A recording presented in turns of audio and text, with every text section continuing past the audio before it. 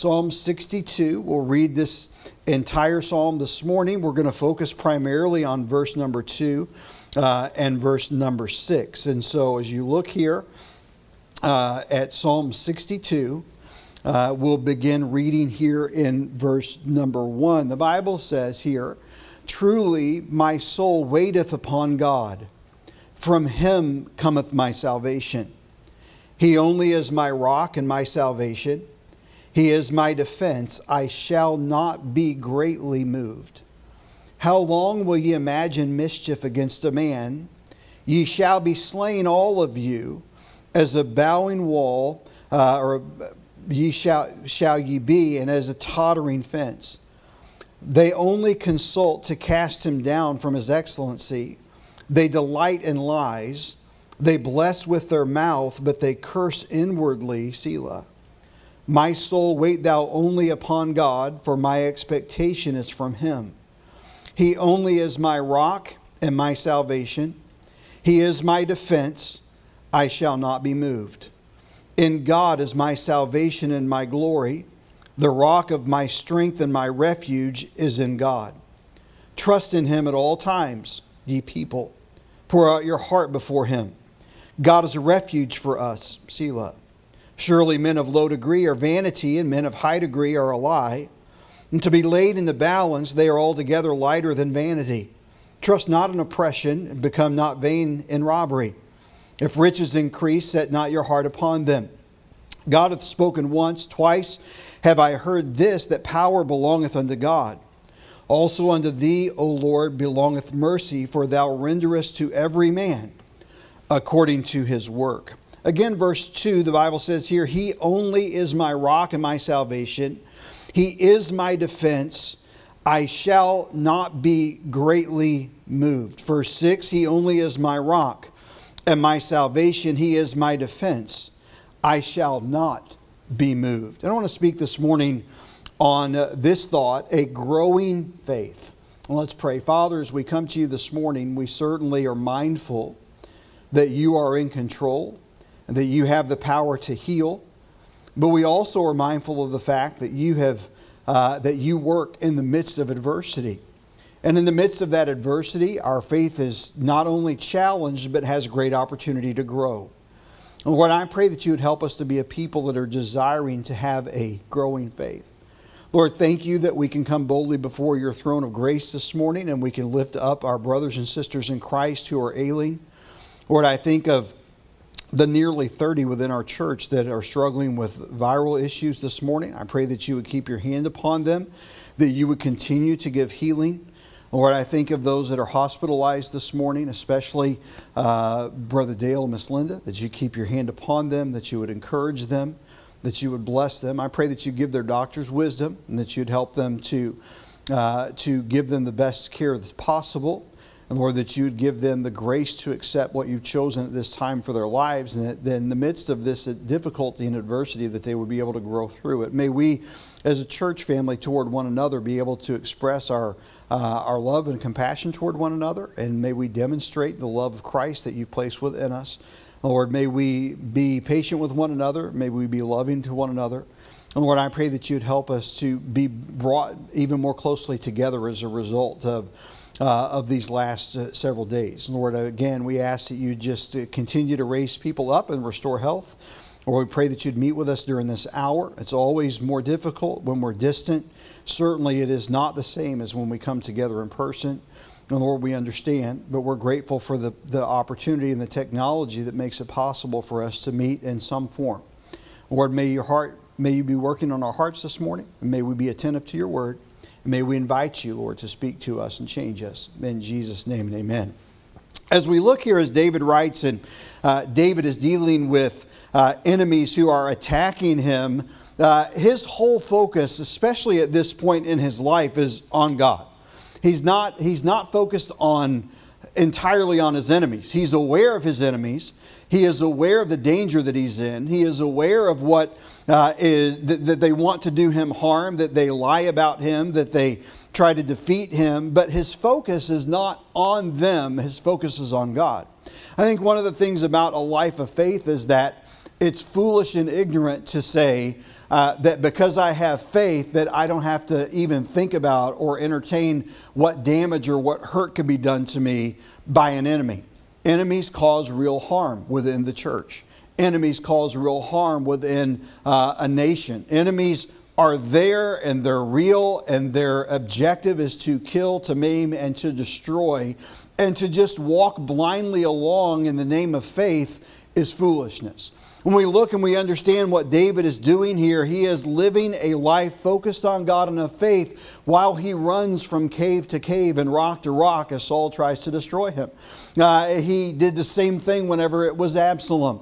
At different points in his life, you see him responding to the danger but not living in fear of it. And so he has a balance in his life in which God is working, in which his faith is being developed within him, and it is growing. And we see a progression in primarily our text verses this morning of David's faith as it grows. Now, as we look here this morning at David's confidence in the Lord and his ability to look down as the enemies bear down on him, we see as he expresses this in verse number 1, truly my soul waiteth upon God. And so he's not waiting for the enemy to move, he's waiting on God to move. He's waiting on God's instruction.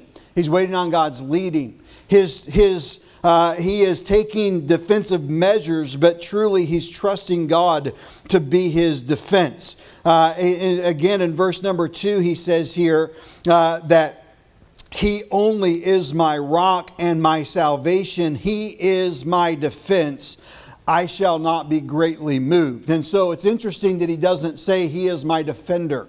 It's not that God is standing there as a defender that can be slain. God is his defense. God is his entire fortification. He cannot be removed. He cannot be annihilated. He cannot be diminished. His faith is not in someone standing with a sword, but in the God of heaven that overrules and overrides the affairs of man. And so his focus is on him as he says, truly. The word truly here means only. My soul is waiting only upon God. He is responding to danger, yes, but his soul is waiting only upon the Lord. He is waiting for God to tell him when to move, for God to tell him when to attack, for God to tell him when to sit back and defend, for God to lead him and to guide him so that he is moving in step with God's plan that he cannot see. And so, as I look at what we're experiencing right now, I can look clearly and see that as God has worked in many other churches throughout this time, that in the midst of these temporary adjustments to scheduling, that God has continued to work, that Christians have continued to grow, that churches that maybe had some problems with unity have been unified through the midst of it whenever they went through the trial by just moving in step with God and what God's trying to do. And so in verse 5, he uses the word the concept of expectation. He says, my soul, wait thou only upon God, for my expectation is from him. David fully expects that God will fulfill his promises. He doesn't necessarily always understand how God is going to fulfill them. And he's resigned to the fact that I don't have to understand. Sometimes our problem in life is that God doesn't answer the way that we expect him to answer, and somehow we want to feel as if God has failed us in some way. The reality is that God will never fail to live up to a promise that he's made.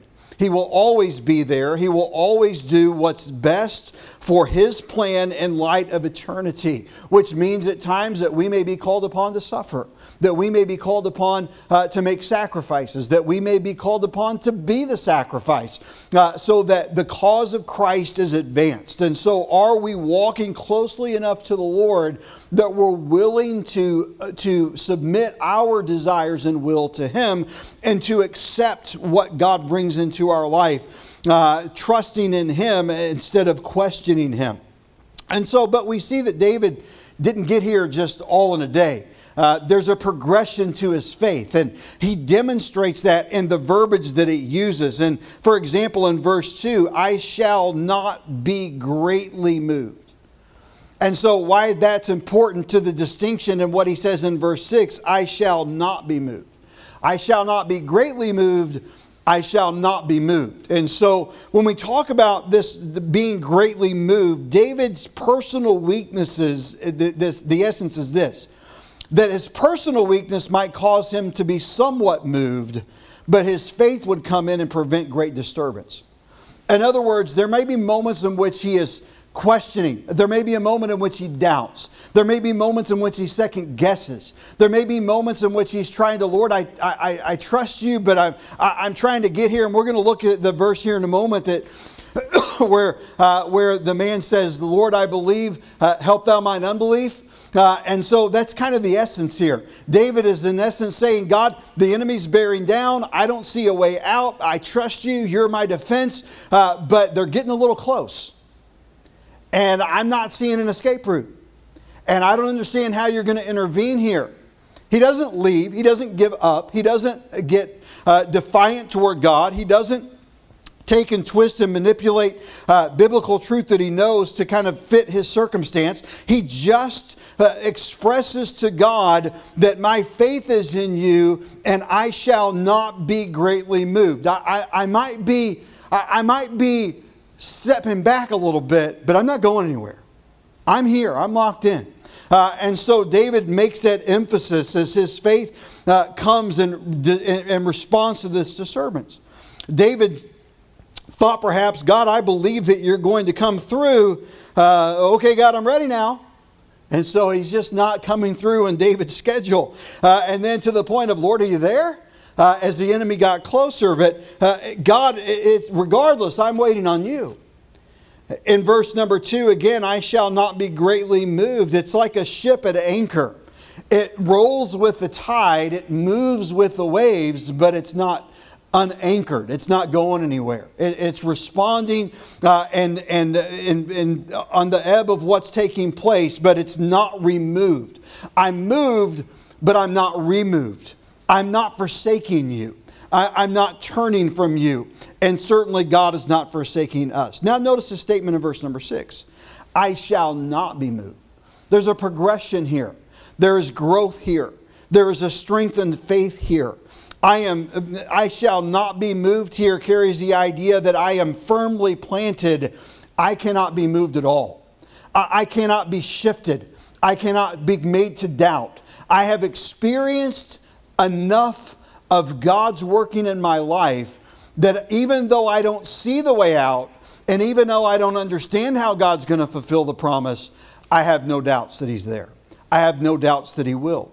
I will not be caught in the trap of doubting or becoming angry at God or blaming God. I simply cannot be moved. I am firmly planted.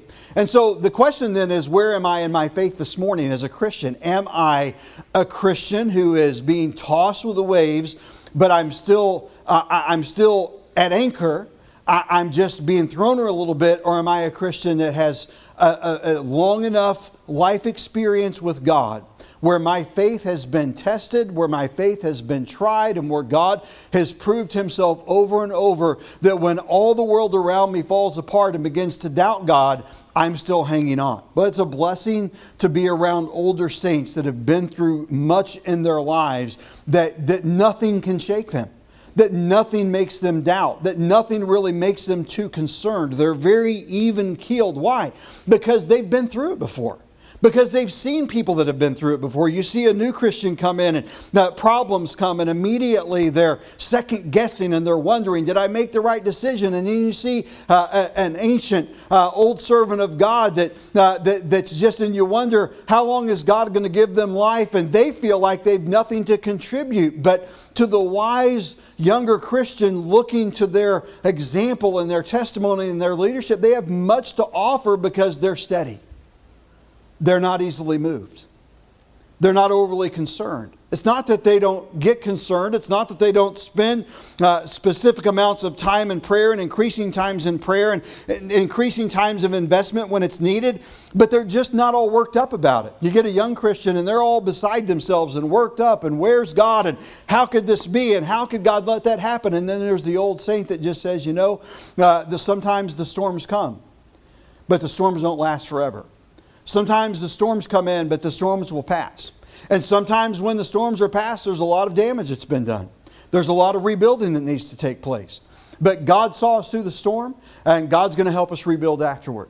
And God's going to grow us and increase our faith in the midst of it. And so David here is just demonstrating to us by his words, hey, I will not be greatly moved. I will not be moved. I'm firmly planted in God. He's grown so confident now that instead of fretting about his enemies, he stands back and mocks them. You can't touch me unless God gives you the okay. And thus it's God's time for me to go through something for His benefit. He is my defense. He is my refuge. He is my salvation. You can't touch me without God say so. And if God says so, then God's going to give me the grace to go through what God's chosen for me to go through. And so David is expecting for God to come through. He's not doubting it. He just, as a matter of fact, God's come through before. God will come through now. I have no doubts that God is going to come through, was David's attitude here. And so as we look here, I believe that there are three principal things that we need to understand from this passage that are going to help us see what a faith that's growing needs and what it looks like as we make our way forward. First thing that we need to consider this morning is this: how is faith produced? Now, I know that most of us understand. I'm not going to give a super long list of verses here to make this point. As a matter of fact, I didn't even go and try to search out different verses than what we would often reference here because I don't really think it's necessary. I think it's just necessary for us to accept by faith what God says and to live it. In Romans chapter 10 and verse 17, he says clearly, "So then faith cometh by hearing, and hearing by the word of God." And back up a little bit here. He tells us, "For whosoever shall call upon the name of the Lord shall be saved." We believe in Him. We put our faith in Him. "How then shall they call on Him in whom they have not believed? How then shall they believe in Him in whom they have not heard? And how shall they hear without a preacher?" And so he's really in the context, picking people that have never heard that Jesus is God, never heard that their actions are sinful, never heard and can't understand that they need to put their faith and trust in Christ. How are they going to believe? How are they? And he said, listen, they can't begin to understand until they hear it. And when they hear it, they're not going to like it. And they can't begin to embrace it until they have someone that's called to tell them. Listen, we can go out and we can proclaim all kinds of things, but when you stand up and proclaim the Word of God and stand in His stead and represent Him, it's that call on our lives from Him. And by the way, don't sit back and say this morning, well, I'm not called to pastor, I'm not called to preach. We're all called to share our faith. And the point here is, how shall they hear if no one is willing to answer the call to tell them? They've got to hear. How shall they hear without a preacher? How shall they preach except they be sent? We need to be sending people out with the gospel. We need to be sending people out. It was yesterday, the group that was here on Wednesday went out and did some canvassing in one of our neighborhoods for a little while yesterday as they got ready to pack up and head to their next meeting today. And so what we look here is saying, how shall they preach except they be sent? As it is written, how beautiful are the feet of them that preach the gospel of peace and bring glad tidings of good things, but they have not all obeyed the gospel. For Isaiah saith, Lord, who hath believed our report? So then faith cometh by hearing, and hearing by the word of God. And so if we would be moved to faith, we must hear the word of God. We must be open to the word of God. We must be deliberate in proclaiming the word of God. How is faith produced? It's produced through the word of God. Listen, if you're going through a tough time today and you're saying, Pastor, I don't have faith enough to get through this. What do? I need more faith. Just spend some time with Jesus. Just get in the book. Just spend time in the word. Just read it. Just listen to it preached. Listen to it taught.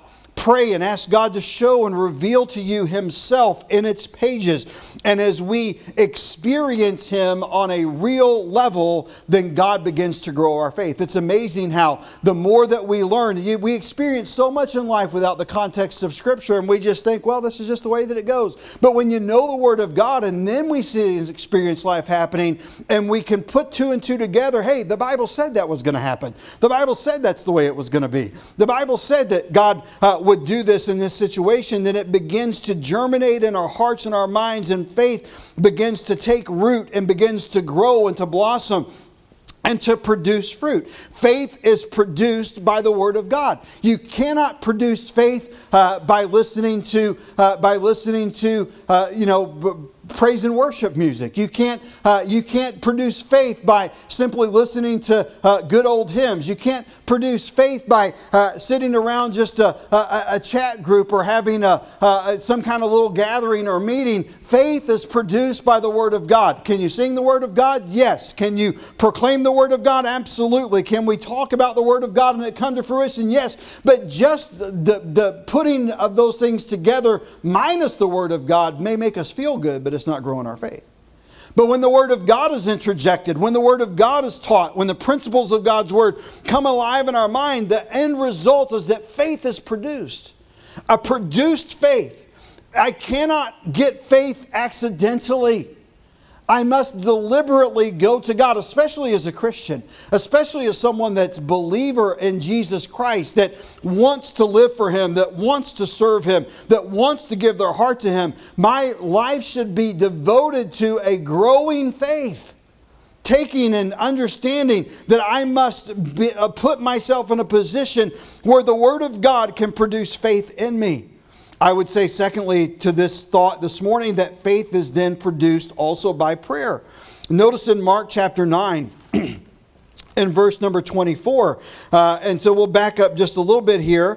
This is the disciples dealing with a mighty Christ, and He asked His Father, and the dealing with the demon-possessed child, and the disciples have tried, and they can't get rid of this demon. And He asked His Father, how long is it ago since this came upon him, unto him? And He said, of a child. And oftentimes in verse 22, it hath cast him into the fire and into the waters to destroy him. But if thou canst do anything, have compassion on us and help us. And Jesus said unto him, if thou canst believe, all things are possible to him that believeth. He wanted to believe. He wanted his son to be healed. He wanted this demon cast out. There's no question that this loving Father wanted to help His Son. And Jesus said, if you believe, then it'll be so. And he said, Lord, I want to believe. Help thou mine unbelief. I'm trying to believe. I'm desiring to believe. Lord, help my unbelief. What I'm saying this morning is that as I need more faith in my life, that I go to the Word of God, that I present my problems, that I research the Scripture, that I know what God said, that I experience and live it out. And in the moments when my faith is questioning, when my faith is compromising, when my faith lacks understanding, I go to God and say, Lord, I want to believe what it says, but I'm struggling. Help me to believe. Help me to devote my heart to You. Help me to stay focused upon You. Help me to do that which pleases You. Listen, faith grows by being exercised. Faith does not grow when it sits stagnant.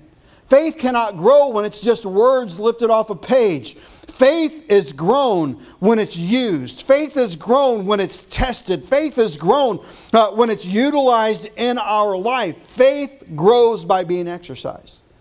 If you have ever tried to do something that takes skill, whether it's in my world it tends to be between English and Spanish, and so I've never had enough intelligence or discipline to learn the language, but I know a little bit. Generally, I know a little bit enough to get me in trouble. I know a little, but if I don't use it, it's a struggle. When I get in an environment where I have to use it, it's a struggle because it's not regularly used. And it's not limited in my problems are not limited to the Spanish language. My problems are also impacted in the English language. There are a lot of things that if I just don't put together well, that I just have a struggle understanding and comprehending how this goes together and how this puts together, and I may understand how to use it, but I can't really put the labels on it and define it well and to utilize it well. But when I get a grasp of something, if I don't utilize it on a regular basis, then I just slip back into old habits. It's not used, it's lost. And so many times we find ourselves in a Christian life where at one time we spent a lot of time in the Word of God, and we spent a lot of time worshiping the Lord, and we spent a lot of time serving the Lord, and we spent a lot of time engaged in the lives of others and discipling them and encouraging them and praying for them and praying with them and helping them along the way. And all of a sudden we find ourselves drifting away from that, and we don't spend as much time at church as we once did, and we don't spend as much time reading the Bible as we once did, or in prayer, or investing in others and being a part of others' lives. And all of a sudden you find it where it's difficult to get back into that routine. Why? Because we didn't use it, so we lost it. Faith must be utilized or it will not grow. Faith will wither. You take someone and you look at some of these, people that were well-known bodybuilders and things in their young years.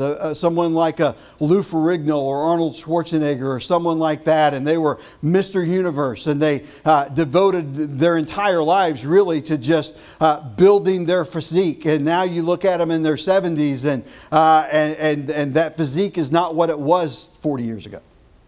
Why? Because they're not feeding the same thing. They're getting older. They're not working out at the same tempo. They're not using their muscle structure the way that they once did. And so over time, it goes away. Look at retired ball players and how at one point all these big offensive and defensive linemen were 300 and 350 pounds, and it was they could lift this much and that much, and those that got healthy after their playing career have come back down to a normal weight and a normal size. Even if they are still physically fit, they don't look like they did then. Why? Because they're not working out the same way. They're not feeding the same way. Listen, our faith is determined by what we feed and how we exercise it.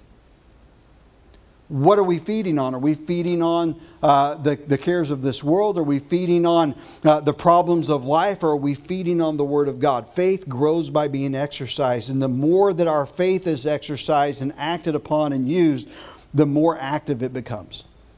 The stronger it becomes. The more dependent upon God and the more confidence that we have in God in our lives. So we see that faith must be produced, and we see that it's produced by the Word of God and prayer. Secondly, this morning we see how faith is preserved. How my faith is growing, my faith is gaining strength and momentum. How can I preserve that faith? How can I maintain that faith in my life? And we've touched on this already a little bit in James chapter number 2. And beginning in verse number 14, the Bible says, "What doth it profit, my brethren, though a man say he hath faith and have not works? Can faith save him? If a brother or sister be naked and destitute of daily food, and one of you say unto them, Depart in peace, be ye warmed and filled, notwithstanding you give them not those things which are needful to the body, what doth it profit? Even so faith, if it hath not works, is dead, being alone. Yea, a man may say, Thou hast faith, and I have works. Show me thy faith without thy works, and I will show thee my faith by my works. Thou believest that there is one God, thou doest well. The devil is also believe and tremble. But wilt thou know, O vain man, that faith without works is dead? That cannot exist. It cannot be maintained. It cannot be growing without works. Paul made it abundantly clear that faith is all that's necessary for salvation. But James makes it clear that faith to salvation that is then not exercised and it is not led to be the workmanship of Christ is a wasted faith. It is the wasted gift of God. How is that faith preserved? It's preserved the only way, the only way to preserve faith is to exercise it, to be working it. Listen, a living faith grows. Experience develops our spiritual muscles and mindset and gives us a mature strength in which our religious childhood we've never would have reached. A maturing Christian is a Christian who has a growing faith.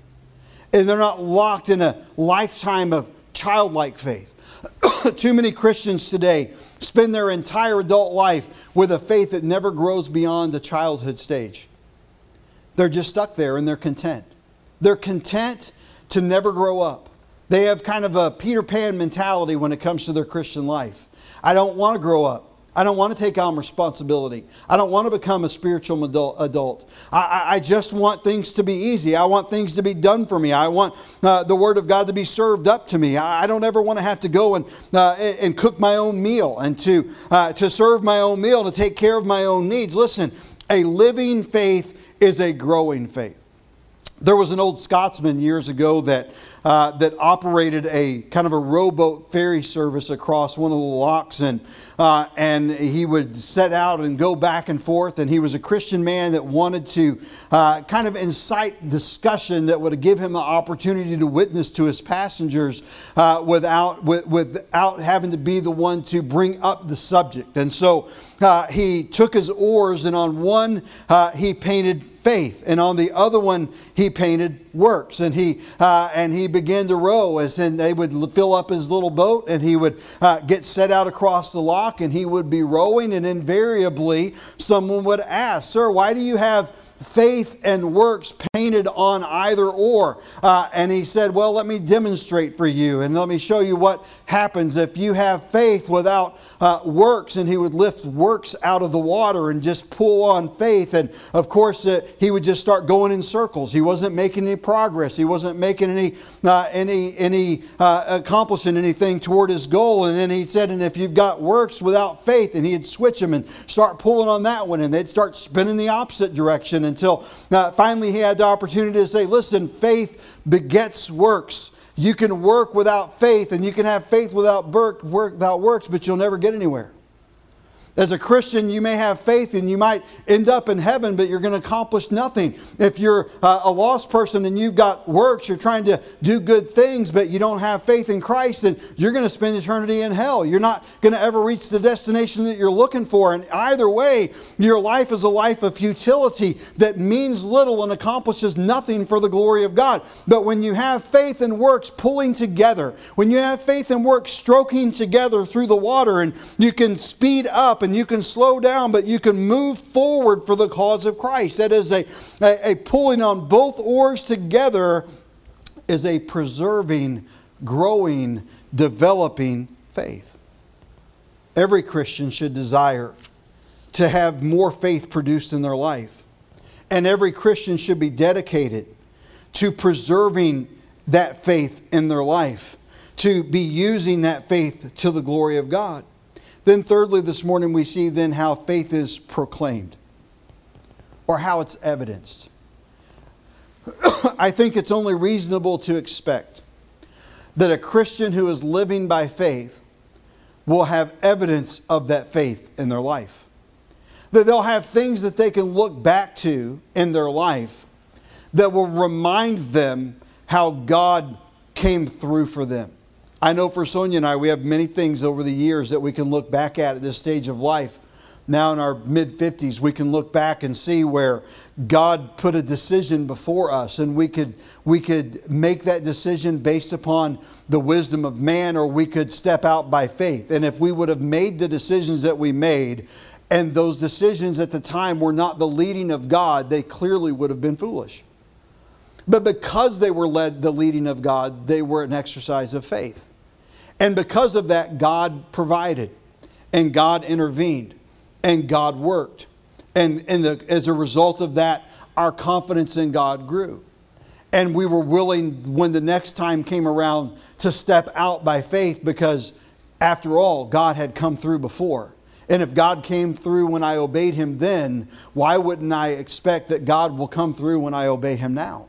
And so it is that developing and growing faith. Listen, how does that faith proclaimed? How is it proclaimed to the lost world? How is it proclaimed to weaker, younger Christians that are not as mature in the faith? How is it that older Christian, that older saint nearing the end of their life makes an impact on the younger saint? Well, if that younger saint is hungry to grow and is paying attention, what they'll see is there's evidence of faith throughout that lifetime that will inspire them, that will give them confidence, that will help them to be mindful and growing in the grace of God. Matthew chapter 9 and verse number 29. As we look here, again, the Lord dealing with problems in people's lives and coming to their aid and working the will of the Father and intervening in life, we see two blind men who come and are healed, and a demon again that's cast out. And he says here, beginning in verse 27, and when Jesus departed thence, two blind men followed him, crying, saying, Thou Son of David, have mercy on us. And when he was come into the house, the blind men came to him, and Jesus saith unto them, Believe ye that I am able to do this? And they said unto him, Yea, Lord. Then touching their eyes, saying, According to your faith, be it unto you. Why is faith so important? Because we cannot have the best that God has for us. We cannot have our eyes opened. We cannot have our hearts encouraged if we lack faith. According to your faith, be it unto you. Listen, as a Christian, I want to grow in faith. I want to be building that faith. I want to be working that faith. Why? Because I understand the day is going to come when I'm going to be blind to something and I need God to open my eyes. When I am discouraged and I need God to encourage my heart. When I'm overwhelmed and I need God to lift me up above the wave. When I'm feeling crushed down and I need God to intervene and be my defense. Listen, according to your faith be it unto you. No one has to be overwhelmed by sin. No one has to be overwhelmed by circumstance. But if we lack faith, we will be. And the time to build faith and grow faith is not in the midst of the storm. It's whenever things are calm. You don't build and you don't get anywhere if you go into a hostile environment and situation without preparation, then bad things will happen. About a month ago, whenever I was able to go out west and hike across the Grand Canyon, I put a lot of effort into preparing for that trip.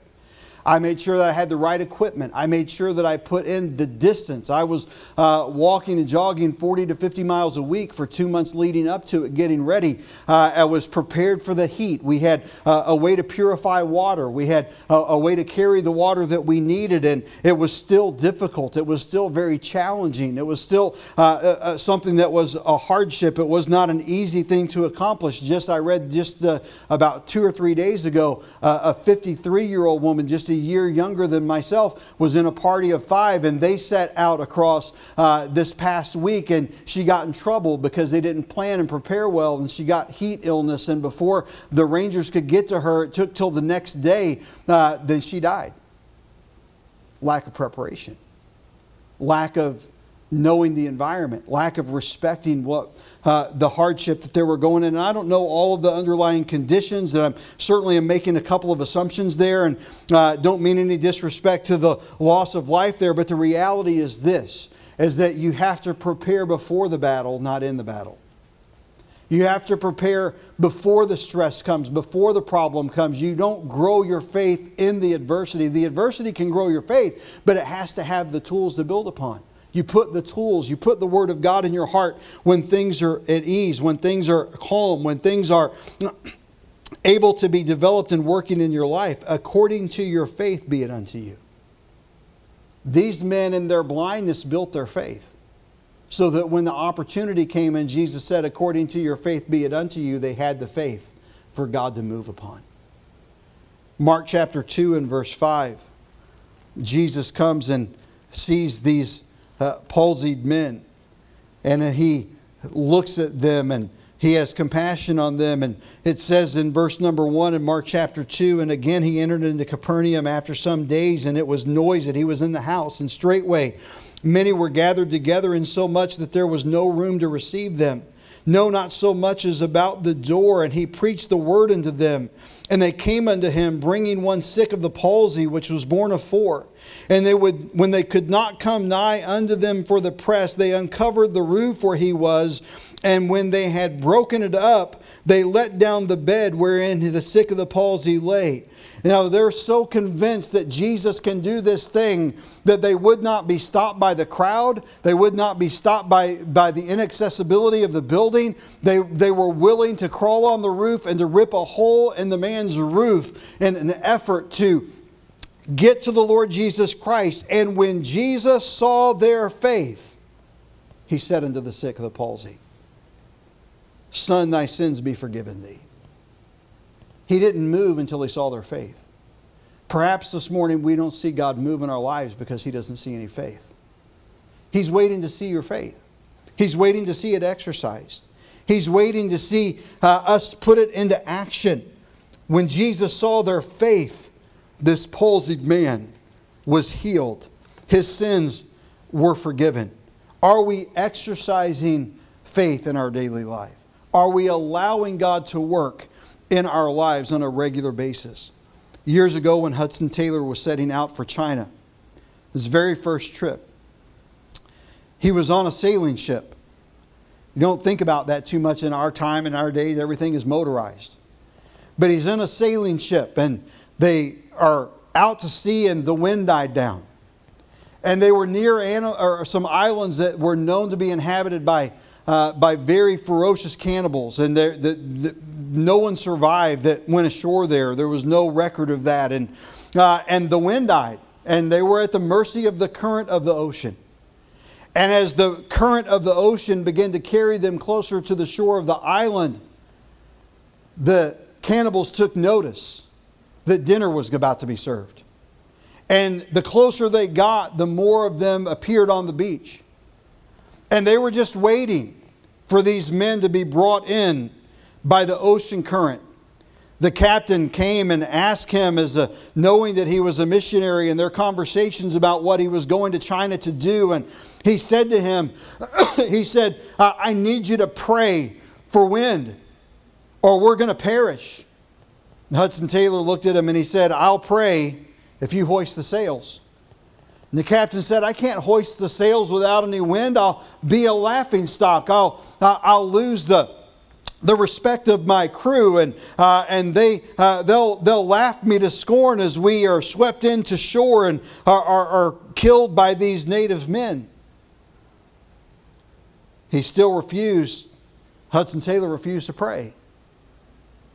Finally, they got close enough that they got even more concerned, and the captain finally came out and said, I'm hoisting the sails, start praying. Hudson Taylor began to pray. And as he began to pray, the wind began to pick up. And after a while, the wind became very strong, and the captain came down to the room in which he was praying on the ship in the cabin, and he said, you can stop praying now. We have more wind than we can handle. And they're saved. Why? Because faith had to be exercised. Faith is not, okay, God, I sense that you're moving, so now I'm going to join in. Faith is when God speaks to our hearts and tells us what needs to be done, and we respond even before He begins to move, trusting that God is going to move in the storm. That is a growing faith. Is your faith growing this morning? Hey, listen, if you've been a third of the church that's been sick over the last couple of weeks, my heart goes out to you. I know how you feel. I remember just a year ago being in the same condition as a few of you, and much worse than most. I know what it's like. I know how long it took to recover. I know what it was like to go through the process. I know all of those things. I'm just saying this morning that this is a time in which your faith will fail or your faith will grow. God is wanting to grow your faith. God is wanting to build your faith. Are you going to spend time enough in the Word of God to put it in your heart that God has something to build from? When God speaks and says, this is what I need you to do, what I want you to do, what I'd like for you to do, are you going to sit back and wait until you know for sure that God's moving, or someone else had the courage to step out before you get involved? Or are you going to say, hey, if this is what God has for me, then I'm going to move, believing that when I move upon what God's told me to do, that God will move? It's not a matter of tempting God and saying, okay, God, I want you to move, so I'm going to step out and do this. It's a matter of, did God tell me? Did God's Spirit lead me? Did God guide and direct me? Am I following His will? Am I following His plan? Am I following His direction? If God has made clear His direction and His plan and His course, then you must move. Not when He does, but when He speaks. For when you move after He's spoken, He'll begin to move. Is God moving in your life this morning, Christian? Is God growing your confidence in Him as your defender? Is God taking your faith position to where you would say, oh, the enemy's coming, I'm wilting, I'm going to run and hide? Or have you grown enough to the place where you, like David, could say, hey, the enemy's coming, God, I'm standing here, you're my defense, I'm not going to be greatly moved. I might hunker down, I might shift, I might second guess, I might get tossed around a little bit, but I'm not going to abandon my post. I'm staying right where you planted me. Or has it grown to the point where you would just say, I shall not be moved at all? You can't intellectually stand up and say, when this comes, I'll not be moved. Because you'll never truly know how you'll respond to anything until you face it. There are a lot of things in life that we can look at and say, this is what I would do if I was in that situation. This is the call I would have made, Pastor, if I had your responsibility in this situation. This is what I would do if I was facing this problem. This is what relationships I would engage in or sever if I had this thing going on in my life. Listen, we can speculate what we think we would do all we want, but until we face it, we'll never really know. Be preparing to face difficulty. Be preparing to face opposition. Be preparing to be put into the midst of a battle, knowing that God is your defense. Knowing that God is our captain, knowing that God is our leader, knowing that Jesus Christ is the Savior of our soul and the leaders of our life. The Holy Spirit is the keeper of that salvation. We have no need to fear, but we do have a need to follow His lead, to listen to what He says, to engage in what He's given us to do. And when God has spoken and when we step out, then God moves. Our faith is grown. God's will is accomplished. He's glorified, and the world is impacted for the cause of Christ. They may not always accept it. They may not always like it. They might fight back even harder, but that doesn't matter. What matters is that the Word of God, that the person of the Lord Jesus Christ was lifted up, was exalted, and proclaimed in every avenue of our life. Would you let Him work in your heart and life this morning?